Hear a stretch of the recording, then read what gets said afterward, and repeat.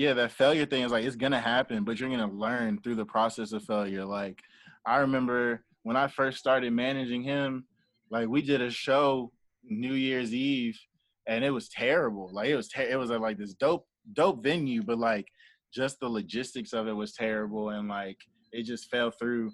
And like, he was just so upset, so distraught. And he was just like, bro, we can't put our name on these type of things and they fall through like that. And it was just like, you're right. Like, that was an idea I thought was going to be great, and it wasn't. And so like, we got to go back to the drawing board. And like, we went back and we learned our mistakes from it and what it was. And like, then we were able to build on it. And it's just like, yeah, if you don't take those L's, you won't get to the W. If you don't take those hard lessons, you won't be able to give a great presentation.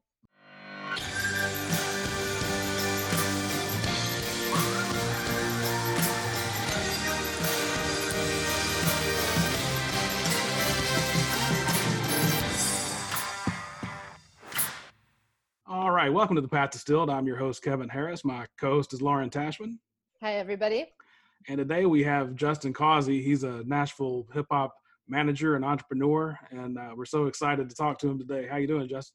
Man, I'm good. Thank you guys for having me on. Of course. So tell us a little bit, I alluded to entrepreneur and involved in the hip-hop scene. Can you tell the listeners a little bit about what you do, and then we'll go back to the beginning of your stories? Yeah, so I kind of like call it a creative executive. It's kind of like the term I've coined for myself. Basically, I help artists within the city basically manage their day-to-day operations. And then I also kind of help brands, kind of like a creative director, but also kind of helping them with their shoots and their product development and really just kind of creative ideas to help them broaden their brand. So kind of like a consultant, like a creative consultant, if you will, or somebody that just is all around hands-on in a way to like help you get your ideas to come to life.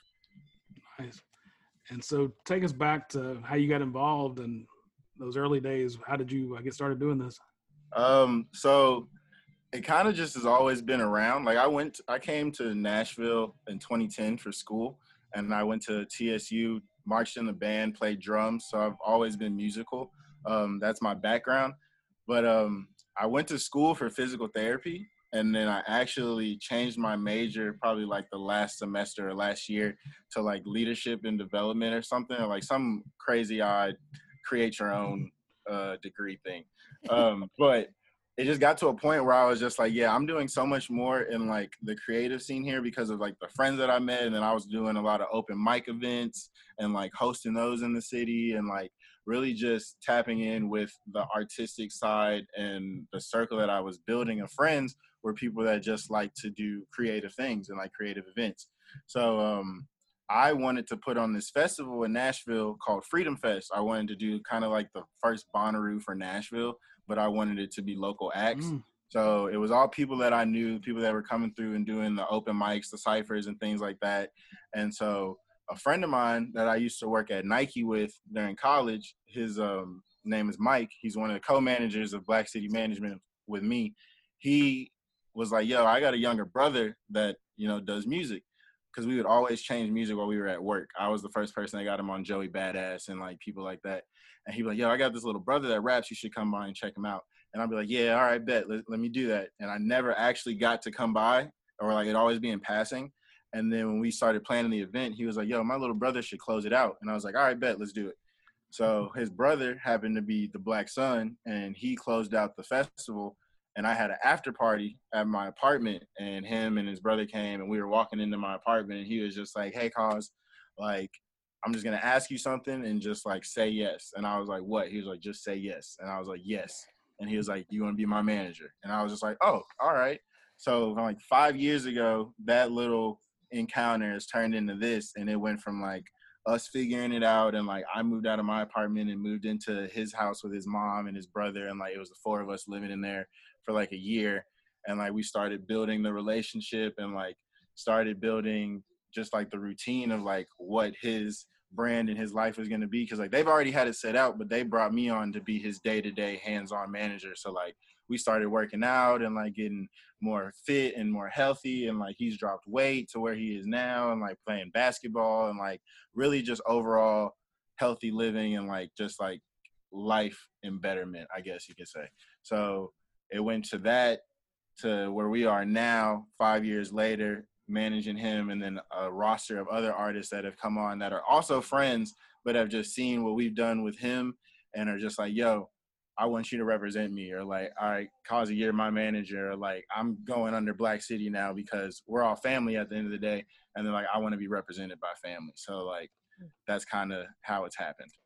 Nice. So did you get a lot of attention or attraction during that? You said it was about 5 years ago that you started putting on the shows yourself.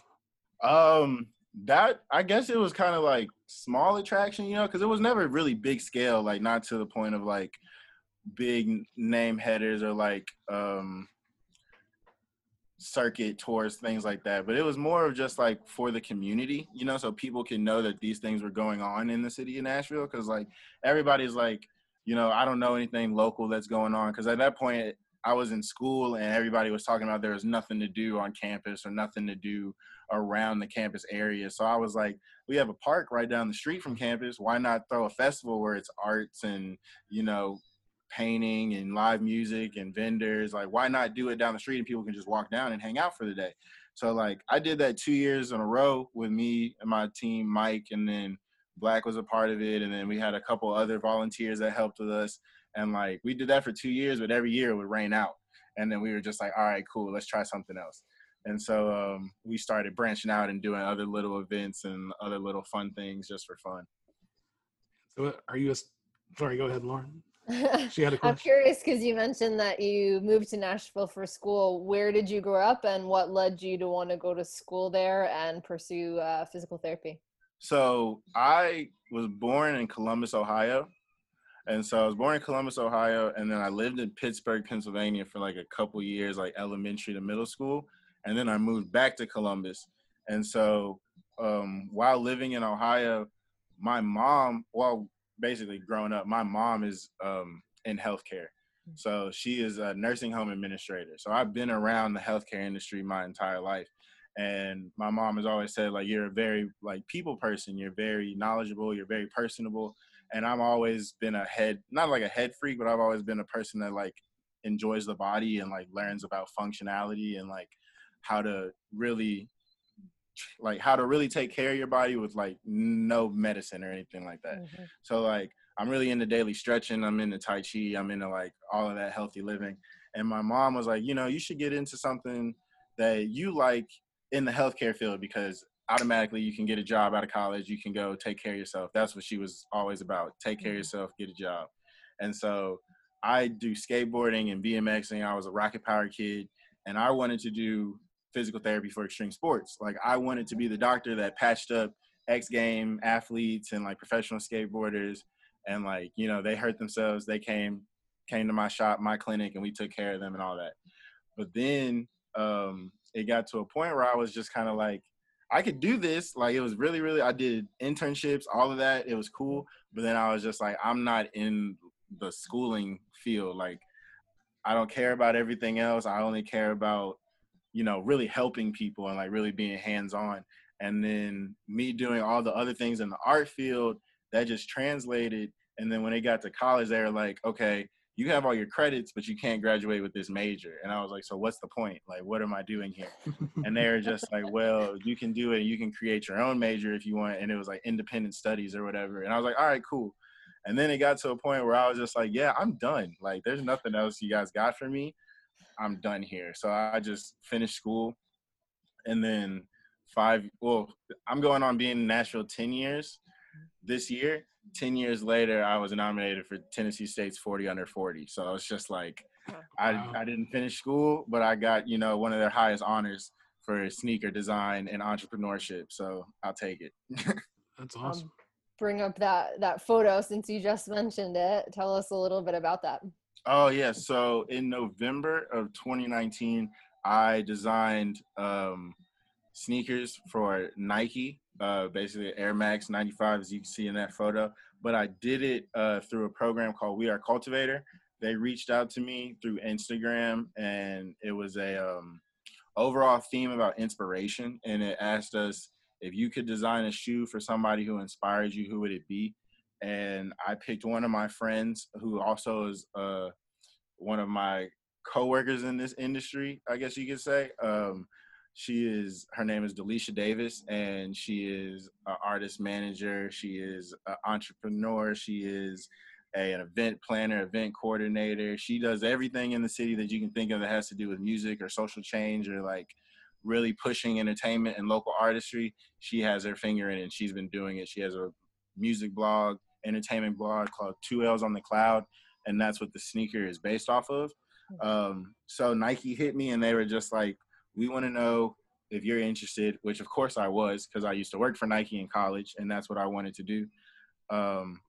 And it started probably in like maybe early August or a month before, and they were just like, they hit me in my DMs because I was working for Enterprise at the time, and when I did the application, I didn't think about it. They just basically were like, who inspires you in 150 words? And I sent it off. And then a month later, they DM'd me and was just like, your design is due on Wednesday. And it was a Monday.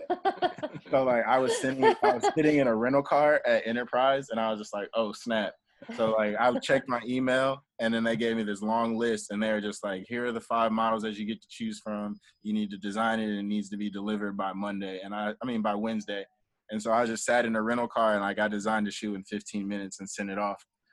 And so basically I kept thinking that it was like a fluke, if you will, because I was just like, oh man, if this is what's going on, like, then maybe it's like rounds. Maybe somebody's going to tell me, okay, maybe not this time. But like when they started sending me paperwork and was like, these things need to get changed. We can't use liability. We can't use her likeness or her name, like her logo. That's when it started getting real for me, because they were like, we need her to sign off on this. We need you to sign off on this. Like, we need attorneys to look at it. And I was like, okay, bet we might be getting somewhere.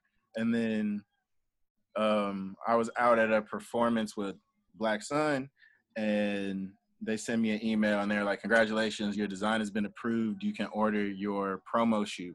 And so like I kind of freaked out, but I kind of like froze and was just like, okay, this might be real. Like this is really happening. And then when the shoes came to the house, I was just like, oh snap, this is real. And like Black was in the living room with me, and like we kind of just freaked out and looked at the box. And then I FaceTimed my mom, and she was just like, wow. And then it turned into like, okay, bet now you have a month to figure out your promo, your marketing and everything with no budget. So like they gave me the whole thing hands on. And then that's when I reached out to the community again, my friends, to be like, hey, look, I got this opportunity to drop a shoe. I want to know if you guys are going to help me push it. And they're like, yeah, I got friends that own the store Rooted, where it's at.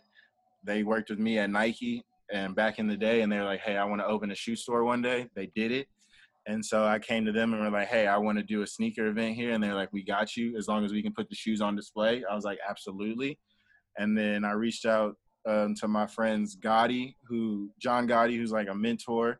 He's a writer and educator.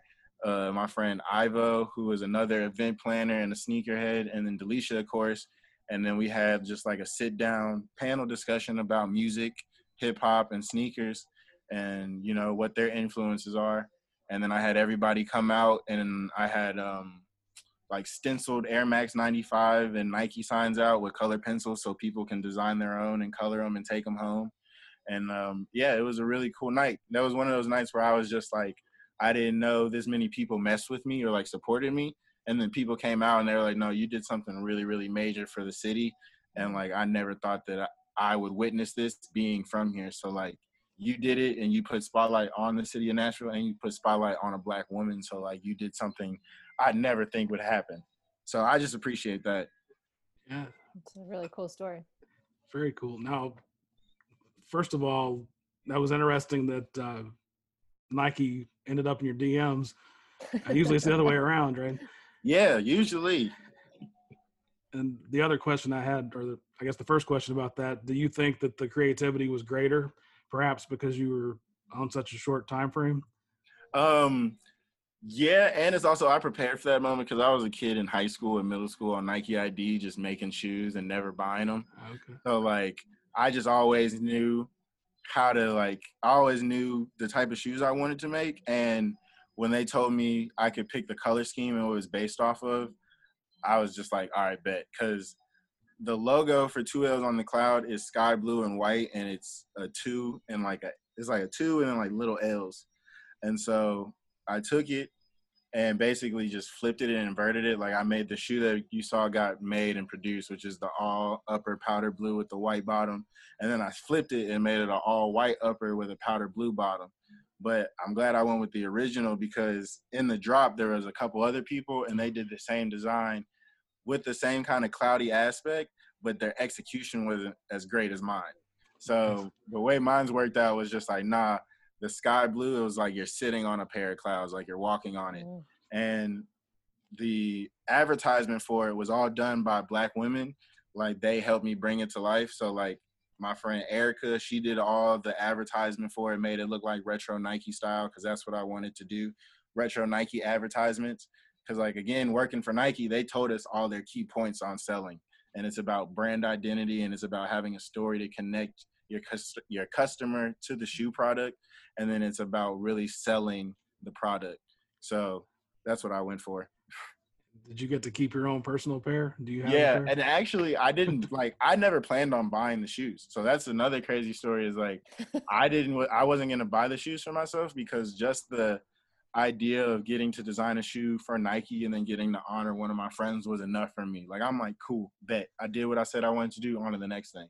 But like that night at the event, I told that story. The free pair that I got, I gave to Delisha in her size because they're for her. I can't fit those.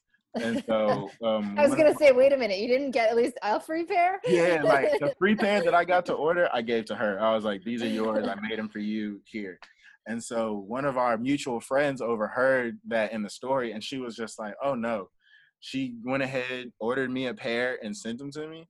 And she was just like, they'll be there when they come. And I was like, thank you so much. I appreciate it. Like I wasn't even going to get them. And then my mom surprisingly got me a pair because my birthday's in November.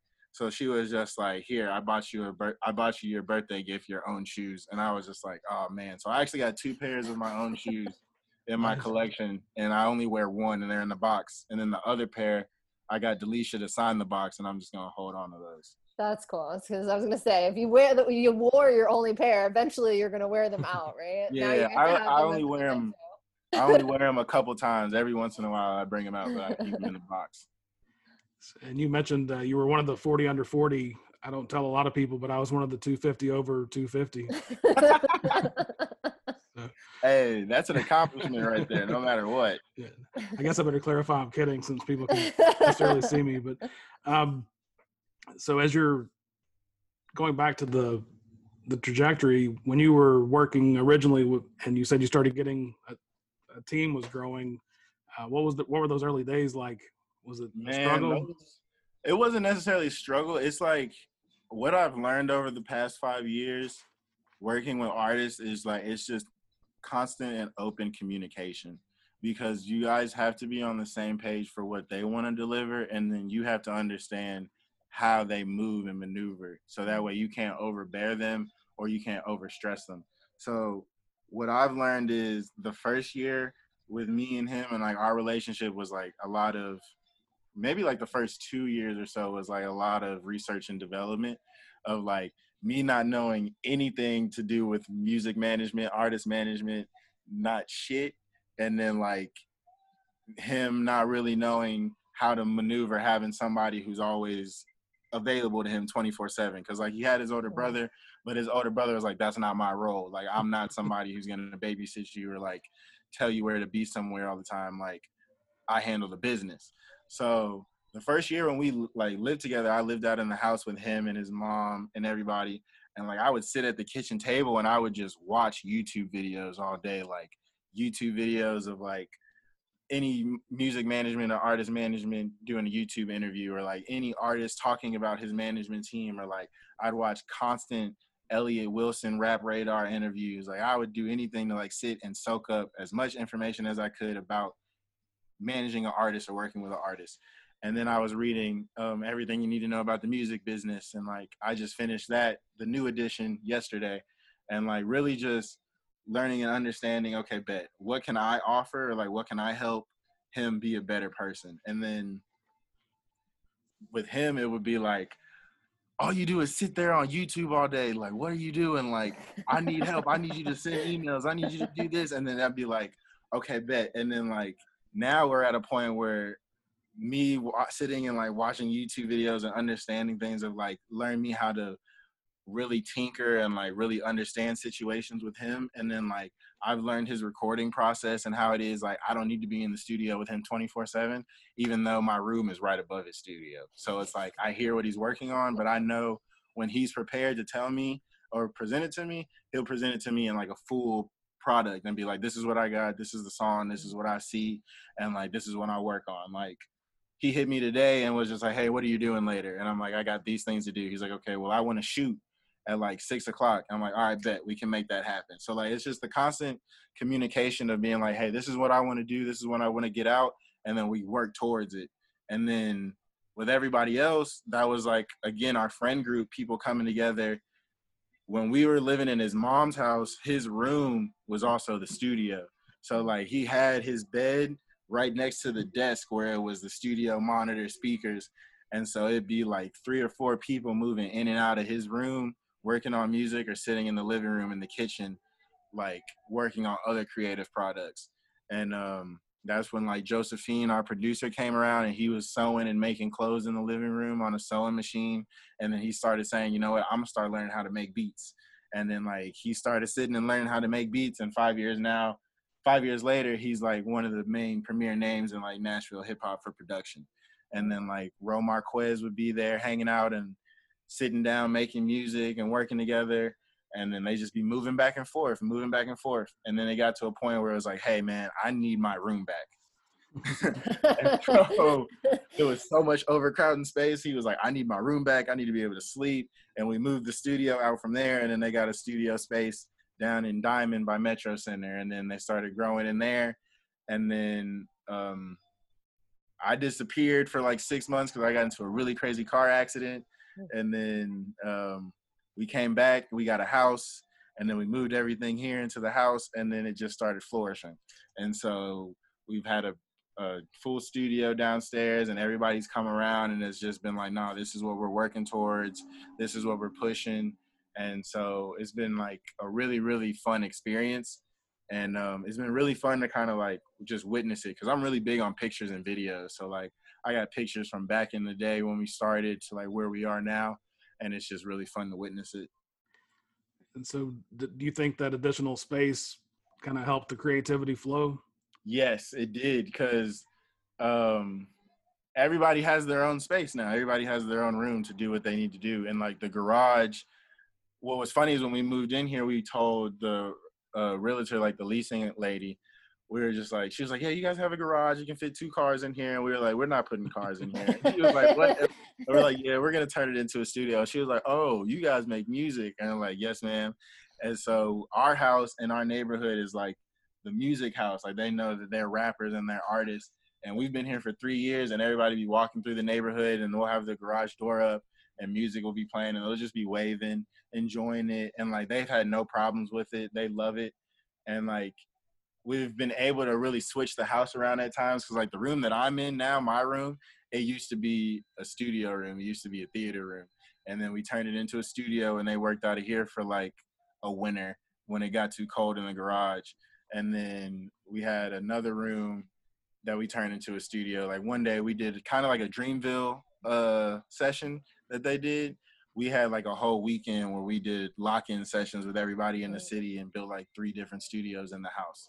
And there's a studio in the living room, in the garage, upstairs, and then in another room. And it was just people working and running around all over the place.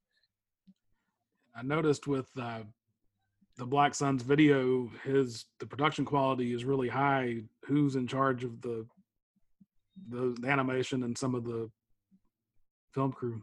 Man, so a lot of the filming is him and myself and like just our friend group. You know, if it's anything that says Country Cousins, is usually Josephine and Ro, like working together, collaborating, or sometimes it's just Josephine getting camera work. But if it's anything that's like free lunch, that's him and myself as a creative tandem, kind of like just going out and shooting. So like he'll have an idea and he'll be like, all right, I want to shoot something, and I'll just hold the camera and then we'll just work it out like that. And I'll be the cameraman and he'll direct, or like I'll throw an idea at him and then he'll go with it, and then he'll sit down and lock himself in the garage and edit it and do everything himself, and then he'll present it. But when it comes to like the animations and some things, that's outsourcing. And that's usually like reaching out to other artists or people and collaborating with them, and then really pushing it. Like his Fresh Air cover was a guy named Baudet, I do believe. And then like a couple other like cover arts are done by outside people. And then sometimes he gets into his bag and makes some cover arts that are just real simplistic that can go ahead and get his point across. Go ahead.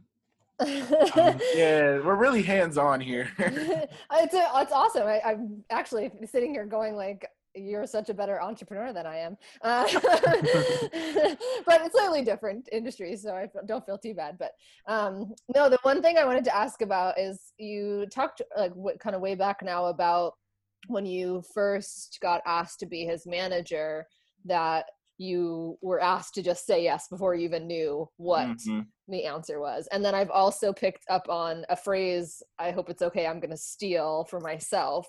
You constantly use the phrasing of like, okay, bet. Oh, yeah. Can you talk a little bit about that and this idea of like saying yes to things? Because it seems like that you really do that a lot.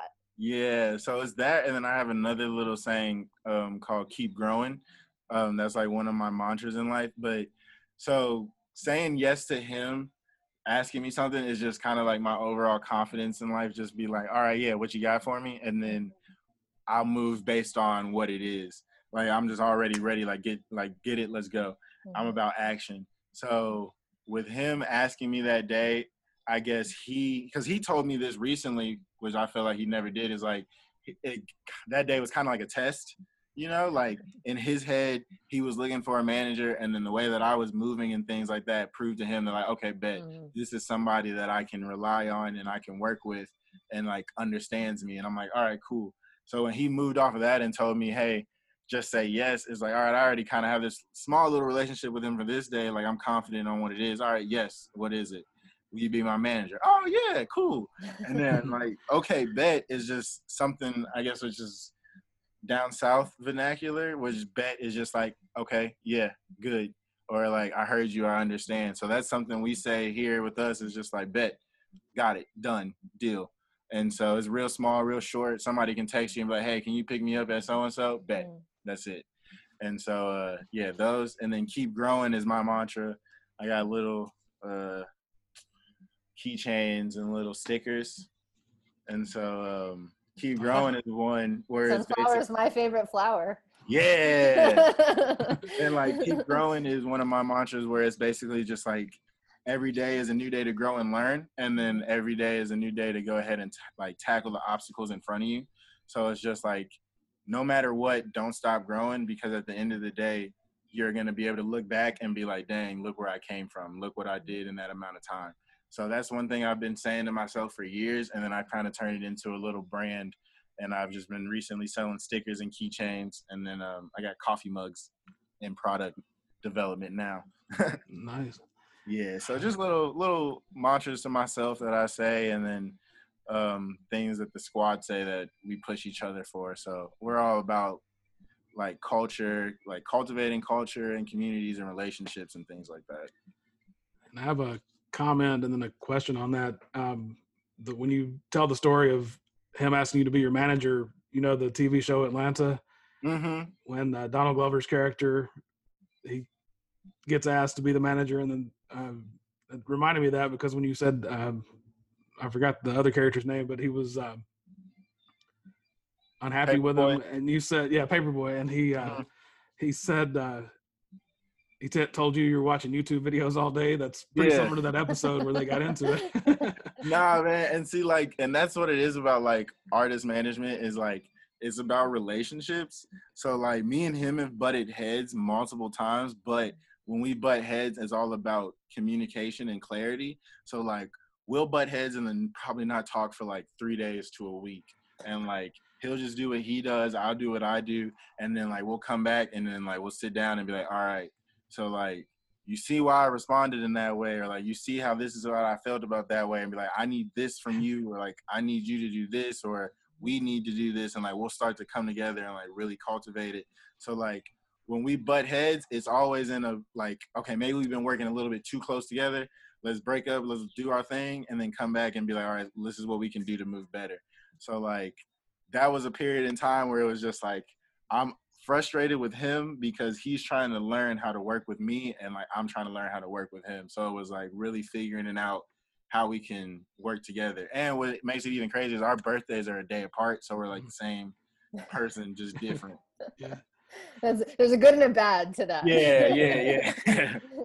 And so the other part I had a question about was you mentioned the keep growing or whatever. Is that the catchphrase? Keep growing? Yeah, keep growing. Mm-hmm. Yeah.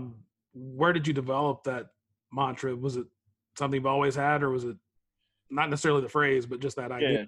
Yeah. I guess it's something that it's always been with me, you know, just going through life. And it's always been something I've said to me, like, keep going, keep growing, keep pushing. Like I got a little skateboard tat on me that says keep pushing. So it's always been like that kind of variation of it. But I think when I formulated that idea for real, like I said, it was after my like car accident. Like I got into a really, really crazy car accident in Atlanta 3 years ago. It was with a family reunion, and I broke my foot and ankle in 2 places, all the wild shit.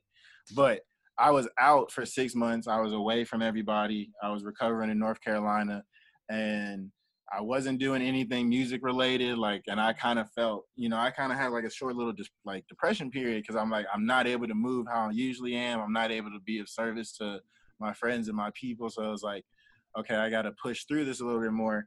And during the time I was doing that, my mom was also going through like hip surgery. So like we both were like laid out in the bed in the house. And so like I was being supportive for her and like helping her out and like changing, you know, her surgery bandages, all that stuff. But it got to the point where it was just like, all right, bet, keep growing, keep pushing, because at the end of the day, you're going to look back again at how far you came. So like that's where I would be sitting in the living room and I do my own physical therapy because I went to school for physical therapy. So like I'd sit in the living room, do my own physical therapy, get my leg back, and then like the doctors would tell me, yo, your progression is way better or way faster than like anybody we've seen. So like keep pushing, keep going. And I'd be like, yeah, keep growing. And they'd be like, exactly, keep growing. And so it would just be these mantras I keep saying to me, keep going. And then it got to the point where they're like, yeah, you can get rid of, you know, your crutches, you can get rid of the boot, all that, and you can start walking again. So the guys picked me up in January, and the accident happened in August. The guys picked me up in January, brought me back to Nashville, and I was moving really, really slow because I couldn't, like, really walk as fast as possible. And, like, they'd be like, yo, should we slow down? Are we doing too much for you? I'm like, nah, keep moving. That's going to help me get back into the swing of things. So then once it finally got going, we started riding bikes, and I started playing basketball, and I started like really getting the stride back. And like they'd be like, hold on, like I can't even remember which leg you broke. I don't even know. You don't even look like you were in a car accident or nothing. And I'd be like, yeah. And they'd be like, man, you really bounced back. And I'd be like, yeah, man, you know, just keep growing every single day. And then when I formulated the brand, sunflowers have always been one of my favorite flowers. And it's sunflowers and roses. And with sunflowers always grow towards the sun, and they always move with the sun.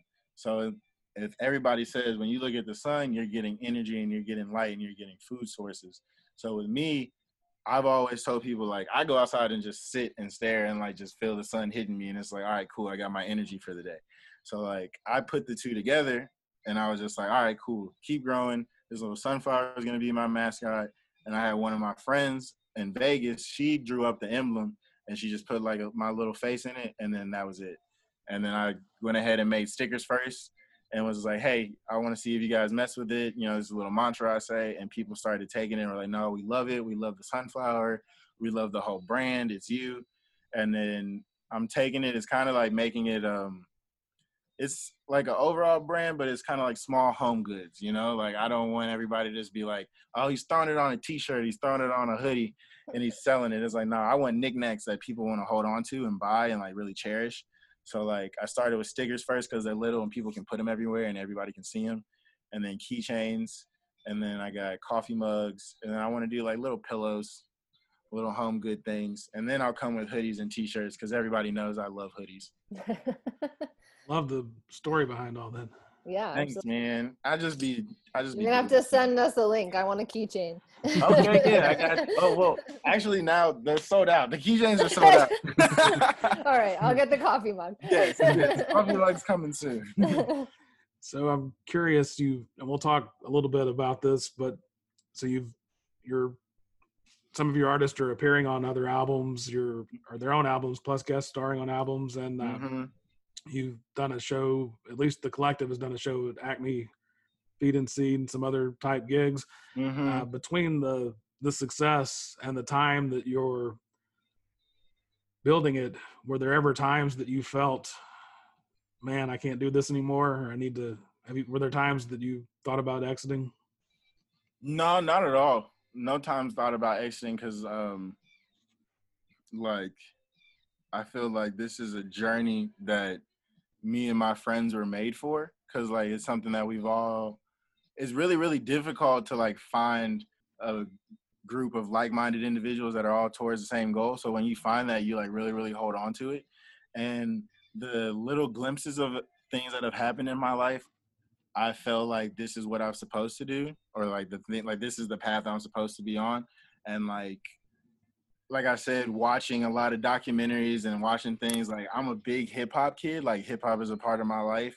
So like watching early hip hop documentaries and things like that, even going to shows, like I've always been a person that has been to the artist. So like I've never paid for backstage fees or anything, but I've always ended up backstage. I've always ended up talking to artists. Like I've never gone out of my way or like yelled at somebody and be like, oh, yo, I'm one of your biggest fans. Or like, it's just always been like, we have this common connection and understanding. And they're just like, oh no, cool. Like you're a cool person. I respect it. Like you treat me like a normal person, because that's what it is.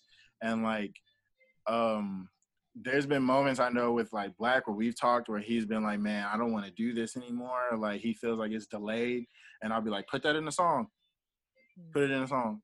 And then he'll put it in a song, and then he'll go back and listen to it, and he'll be like, man, I really felt like that at the time. And then I'll be like, but you got it out, didn't you? And he'll be like, yeah.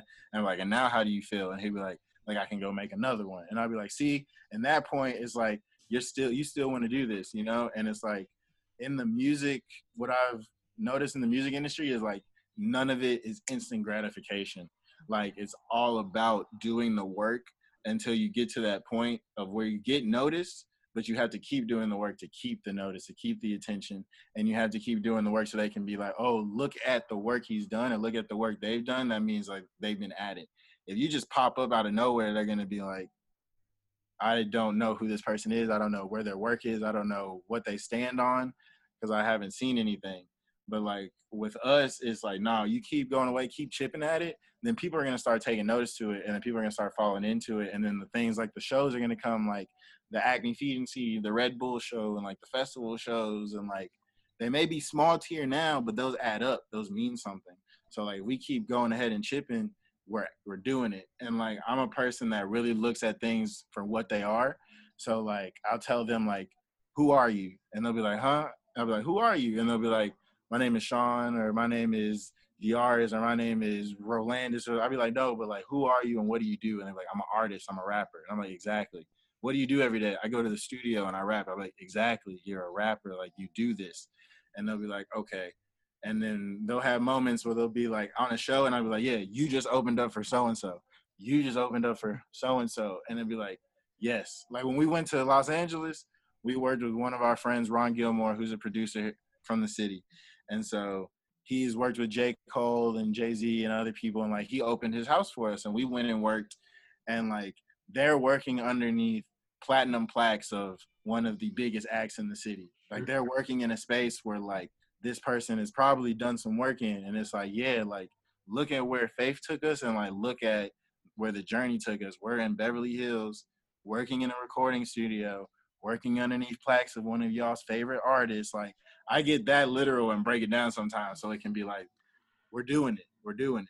Let's keep going. Let's keep growing. And then that's just what it is. So I really don't ever have any doubts or faith about it because I just feel like this is what we're supposed to be doing. I can't imagine how they felt. I got goosebumps just hearing the story. I want you to be my manager. Yeah. And I think I should clarify, we have 19 countries, listeners in 19 countries so far. So I just want to clarify, Acme Feed and Seed might sound like a place to buy food or for horses, but it's actually a venue that's highly coveted here in Nashville, right? Yeah. So, Well, it's Yeah. cool. I mean, you were mentioning, as you were talking before you even said the word, which you ended up saying, you mentioned, getting them to focus on the journey. And I was hearing that as you were talking, right? Like trying to reorient them away from the destination or the outcome or the goal, and really focus on the here and now and the journey and just where you are and who you are and how to keep pivoting and moving. It sounds like that's kind of what you did even all the way back in college when you decided not to do that major and they told you had to create your own major. But do you feel like that's always been who you have been, or that kind of grew out of you out of a particular kind of situation or experience? I think it's a combination of both. Like the accident was one of those life-changing moments for me. It was kind of like my Kanye moment, where you just kind of have that like, forget it, like life can be gone in a day type thing, like in a blink of an eye, like you're here for a purpose, let's go get it every single morning. But then also I've always been that person that's always been like, let's go, like I'm about action again. So it's been a mixture of both. I'm a go-getter. I'm a person that likes to go do things. I don't like to sit by and watch, but I love to observe. But I'm a person that likes to just go. And if I think of something, I like to go make it happen. Like I did it in high school. I did it in college. Like I'm just a person that, like, if I visualize it, I got to go do it. Well, and I think to what you alluded, you were talking about the injury opening your eyes a little bit. I had a health scare a couple of years ago, and everything that I had planned, the thought that kept running through my mind is, what was I waiting for? So it sounds like you've had a similar type realization there. Yeah, and it was kind of just like it was kind of one of those moments where it was just like, like I'm here. My mom has always told me this. She was just like, there's purpose on your life. She's always told me this over and over again since I was little. Like I was a preemie. So she's always been really heavy on like, you have purpose on your life, go for it. So when that happened and like I just came out with, a broken leg and foot, it was just like, all right, bet, I'm still here. And a lot of my friends who were in Nashville were hitting me. They're like, how are you so optimistic about this? Like, how are you so like happy and smiling through all of this? And I was just like, I mean, I'm here, like I was leaving my hotel with my family from a family reunion. And then I got into an accident, and then it's like, oh, I wake up with EMTs around me. It's like, oh, okay. I was just surrounded by love, and now I'm tossed in the middle of the street, and now I'm at a hospital, and it's like my family's here. It's like, okay, cool. Like, no, I know I got support. I know I got loved ones, and I know that I'm still here, like, to fulfill my purpose. Because if I didn't wake up, I don't know what I would have done. I don't know where I would have been or what it would have been. But the fact that it happened and I was able to look back on it and look at the car and be like, oh, okay, cool, I survived that. Bet. Then I can go ahead and like conquer whatever's in front of me. So I don't really worry about anything anymore. Sure. And that's a perfect segue. What's next for you and your collective? So right now it's just like finalizing a lot of things, finalizing projects for everybody. Some artists are working on singles. Some artists are working and finalizing their projects, getting some features in and getting some last things taken care of. And then really just keep the ball rolling, keep the wheel moving, and make sure everybody is just having their time to go ahead and, shine. I like to think of it as, we like to use it as like basketball terminology. So like everybody's just in the rotation, just ready to get up and go and get on the court and, play a triangle offense. Yeah. And so Lauren has a question. I can tell by the look. He's really good at reading my face. I was just thinking, because you were talking a little bit before about this, but I don't think I didn't ask this question of what's that transition been like of really working and managing one artist to now working with several people? it's just the family's gotten bigger, and a lot of people be like it's overwhelming, but like again, I'm not the only manager. Like it's three of us. I just am the one that everybody sees more because I spend most of my time with them, Mhm. and I live with them, so everybody sees me more. But it we really do a good job of just giving everybody what they need, because like we don't show any type of special favor or anything. It's like, no, we make sure that like we have a huge group chat with everybody, and then we have a group chat individually with everybody, whereas the one artist and the management, and then one, the entire group and the management. So it's like whenever it's somebody's turn, we'll go and we'll have conversations with that person and be like, all right, this needs to get done, and like, what are you working on, or what do you want to do? And then we'll work together on that and then move forward. And then when it's come together with them, we work as a unit. So like going to LA, it was, hey, I need everybody here at the house at this time so we can go ahead and make sure that we're all together. Or like, hey, we're gonna meet here. I got everything taken care of at the airport, so like just be here and we're gonna get there safely. And then everything's good for the Airbnb, like make sure everybody has their boarding passes. Like that was probably my first real test of like, okay, I can do this management thing out of the state. Cause like we've had, or like on the other side of the country, cause like we've had shows in like North Carolina and Atlanta and like little things like that. But like getting 4 grown men on a plane early in the morning across the state, it was like, all right, bet you got your boarding pass, you got your ID, you got your ID and your boarding pass, you got your charger, like cool, like, let's do it. So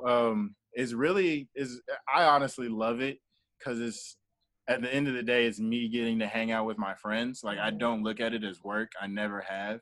So if they ask me for something, I'm there. And like I'm there to be like, all right, bet, let me go ahead and get it, or let me go ahead and figure out how I can get it. And so I thoroughly enjoy it, and I'm like, yeah, whatever you guys need, I'm here for it. It sounds like you really kind of love and thrive in that energy and kind of the fast pace and a lot going Yeah. on. Do you ever though feel like you've got too much on your plate? Like you're wishing maybe you could learn to say no a little bit? Yeah, sometimes I do, but I've kind of like I've always been a multitasker. I've always been a person that like can do 3 or 4 or 5 things at once. Like I've had people tell me like, yo, how can you watch Netflix with the subtitles on, have music playing, and be reading a book? And I'll be like, that's just how I am. Like I just like background noise. I just like being able to like cipher between things and do it. So like I do have moments sometimes where like I have to take time for myself, and like I'll just detach from like going to the studio or like being around them, and like I'll just sit in my room for a day and like just watch a movie or like play a video game or like really sit with myself. Or I think it was a moment, probably like maybe like a month or so, or like I just had to go home. Like I had to go back to Columbus, Ohio. I was just like, something's telling me to go home. So like I just dipped for a weekend and went home and visited my family and like disconnected from everything going here, but like just went and spent time with my family and my roots and like really got back to like grounding. And then I was like, all right, cool, I can come back and like let's get back to work. So what do you view as the keys to your success? Faith, communication, manifestation,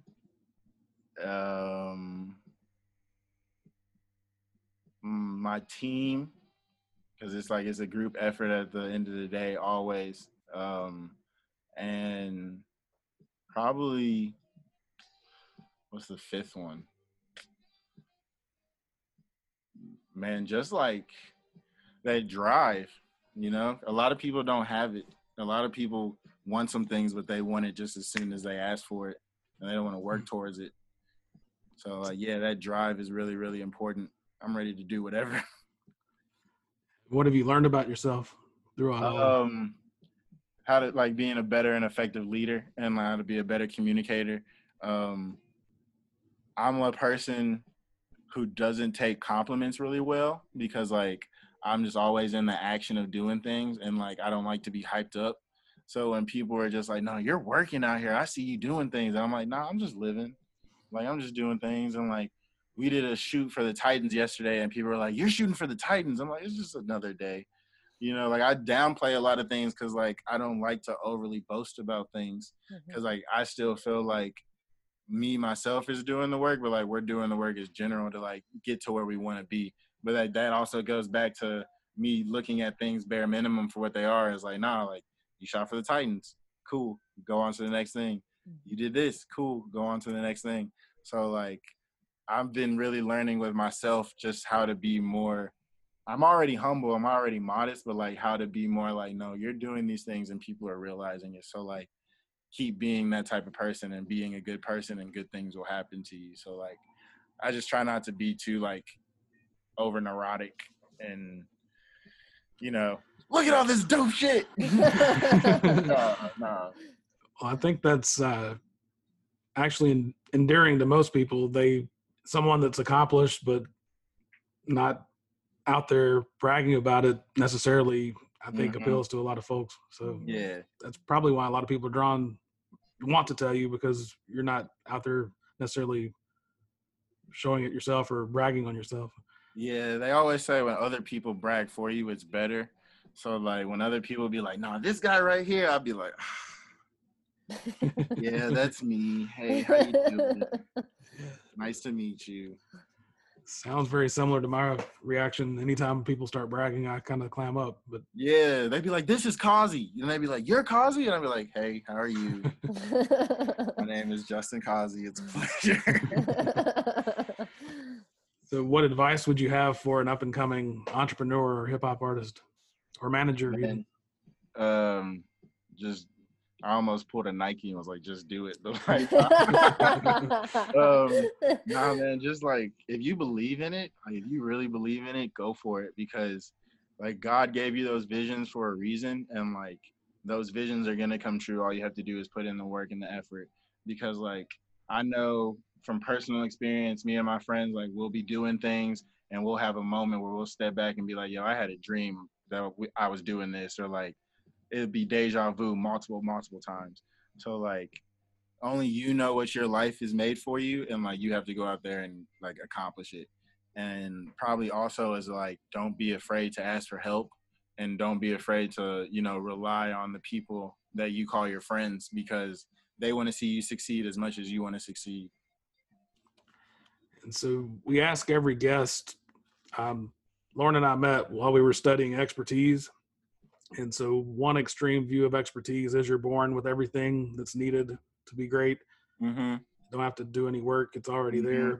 there. The other extreme view is you're born with nothing to be great. You have to do all of the work.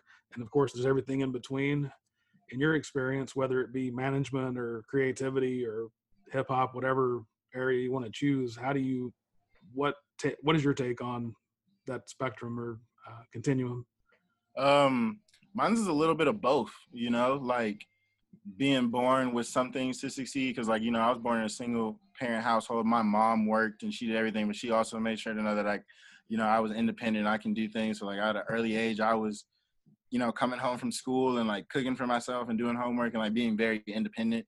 And then I've had a job since I was like 12, you know, so I've always been very independent on like getting it on my own, but then also like having moments of coming from nothing, like, you know, being in a crazy car accident, or like even prior to that, I didn't have a car and I would be skating through Nashville in my only form of transportation, like skating to work and working as a waiter double shifts and then getting back on my skateboard and skating back home, like just to be able to keep doing these things. And like to be able to say again on the journey, like to go back from like living in my small apartment where we were having like, you know, label meetings at that day where it was just all of us hanging out in the living room and like trying to figure it out, and then like being able to pull up in our neighborhood at our house now where like everybody has cars in the driveway. It's like, okay, bet, like nah, we went to go from like having nothing to our names, and like we're able to come and like see the fruits of our labor and like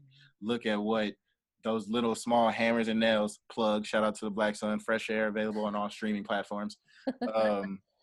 Those things are like able to go ahead and build all the resources that we have now. So it's like I can see both ends of the spectrum of like I had nothing and I got here, And then I had a little bit of some things, but like I still worked my butt off to get here. So like now I'm even at a point now where like I have a little bit of money.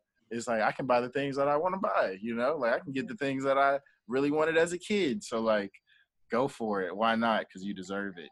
Sure. And to follow up on your shout out to the Black Sun, is it fair to say that people that like Big Crit, or at least the live band type hip hop songs, would be a fan of Black Sun, or is that too restrictive? Nah, not at all. You said like people that enjoy Big Crit will enjoy the Black Sun. That's what I was Yes, pitching. I definitely believe that. Yes, people that enjoy the Big Crit, people that enjoy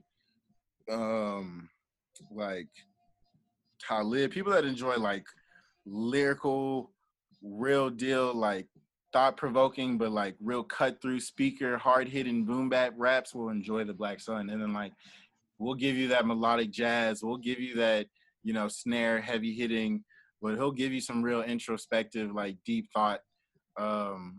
He'll give you the whole spectrum. Like the Black Sun can really embody any type of artistry you want. It's just you got to tap into it. Sure. But Big Crit, yes, definitely. We got that soulful jazz for you. Definitely down here. And he's I can vouch for how strong of a lyricist he is. I like his lyrics a lot. So. Yeah, so much on the way. So much on the way. That's exciting. You mentioned you were just mentioning before kind of how hard you and your team and everybody has worked, right? That you've earned everything that you're getting and trying to pursue. But I'm curious also if you feel like growing up skateboarding and being interested in those type of kind of high risk or looked at as high risk sports, do you feel like that has influenced you and how resilient you are also? Yeah, because I guess I've always been kind of an Evel Knievel kid. Like my mom would always be like, "You just jumping off of stuff." So yeah, funny story. You know the big wheels? You remember big wheels? Mm-hmm. I had a big wheel till I was like 12. Because me and my cousin would just ride it down hills doing 360s on it. But yeah, like yeah, I guess that resiliency is just like I've always been, again, just a go-getter. Like I just want to go and accomplish it so that way I can be like, I did it, now on to the next thing to accomplish. So yeah, that resiliency has always been in me, and I've just always been a person about action. And it sounds like too that it set you up for, being able to pursue risk, right? Yeah, because at the end of the day, like I know, like, yeah, that failure thing is like, it's going to happen, but you're going to learn through the process of failure. Like, I remember when I first started managing him, like, we did a show New Year's Eve, and it was terrible. Like, it was at, like, this dope venue, but, like, just the logistics of it was terrible, and, like, it just fell through, and, like, he was just so upset, so distraught. And he was just like, bro, we can't put our name on these type of things and they fall through like that. And it was just like, you're right. Like that was an idea I thought was going to be great and it wasn't. And so like, we got to go back to the drawing board. And like, we went back and we learned our mistakes from it and what it was. And like, then we were able to build on it. And it's just like, yeah, if you don't take those L's, you won't get to the W. If you don't take those hard lessons, you won't be able to give a great presentation. Yeah, absolutely. So like, I definitely have understood what's going to happen when you try and go for something. And if you don't get it the first time, it's all right. Just keep going. I just saw that Lauren helps put together those excerpts, the quotes. I just saw that on a Instagram me too. post. I know. I need to write that down for myself. In real time. Yeah, I got a bunch of those little sayings. So, and what's the biggest takeaway from your story? The biggest takeaway from my story is, man, yeah, I guess keep growing. That's the biggest takeaway from my story, because like you just never know what life has like in store for you unless you just keep going to it, and then you'll just be able to sit back and be like, this is the life that I lived. So, yeah, I think that's my biggest takeaway. And also is just like live in the moment and enjoy it. Cause I used to stress about that shit in high school. Like, you ever had that moment where you're like, okay, I'm finna graduate, I'm becoming an adult. Like, I got to do these things, like, and like the whole just thing of life switches on your head. And then you're just like, oh shit, I can do whatever I want now. Bet. What am I going to do today? Cool.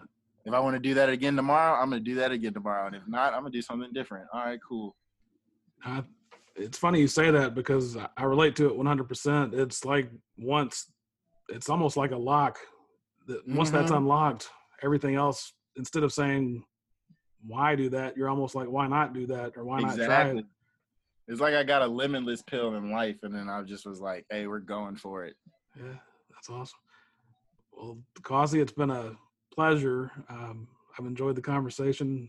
It's I think the listeners will love it, and can't thank you enough. Nah, man, I'm thankful for the opportunity. I'm always surprised when people want to just sit and talk to me. The Path Distilled is hosted by Kevin Harris and Lauren Tashman, created and produced by Kevin Harris. The content is copyrighted by The Path Distilled, all rights reserved.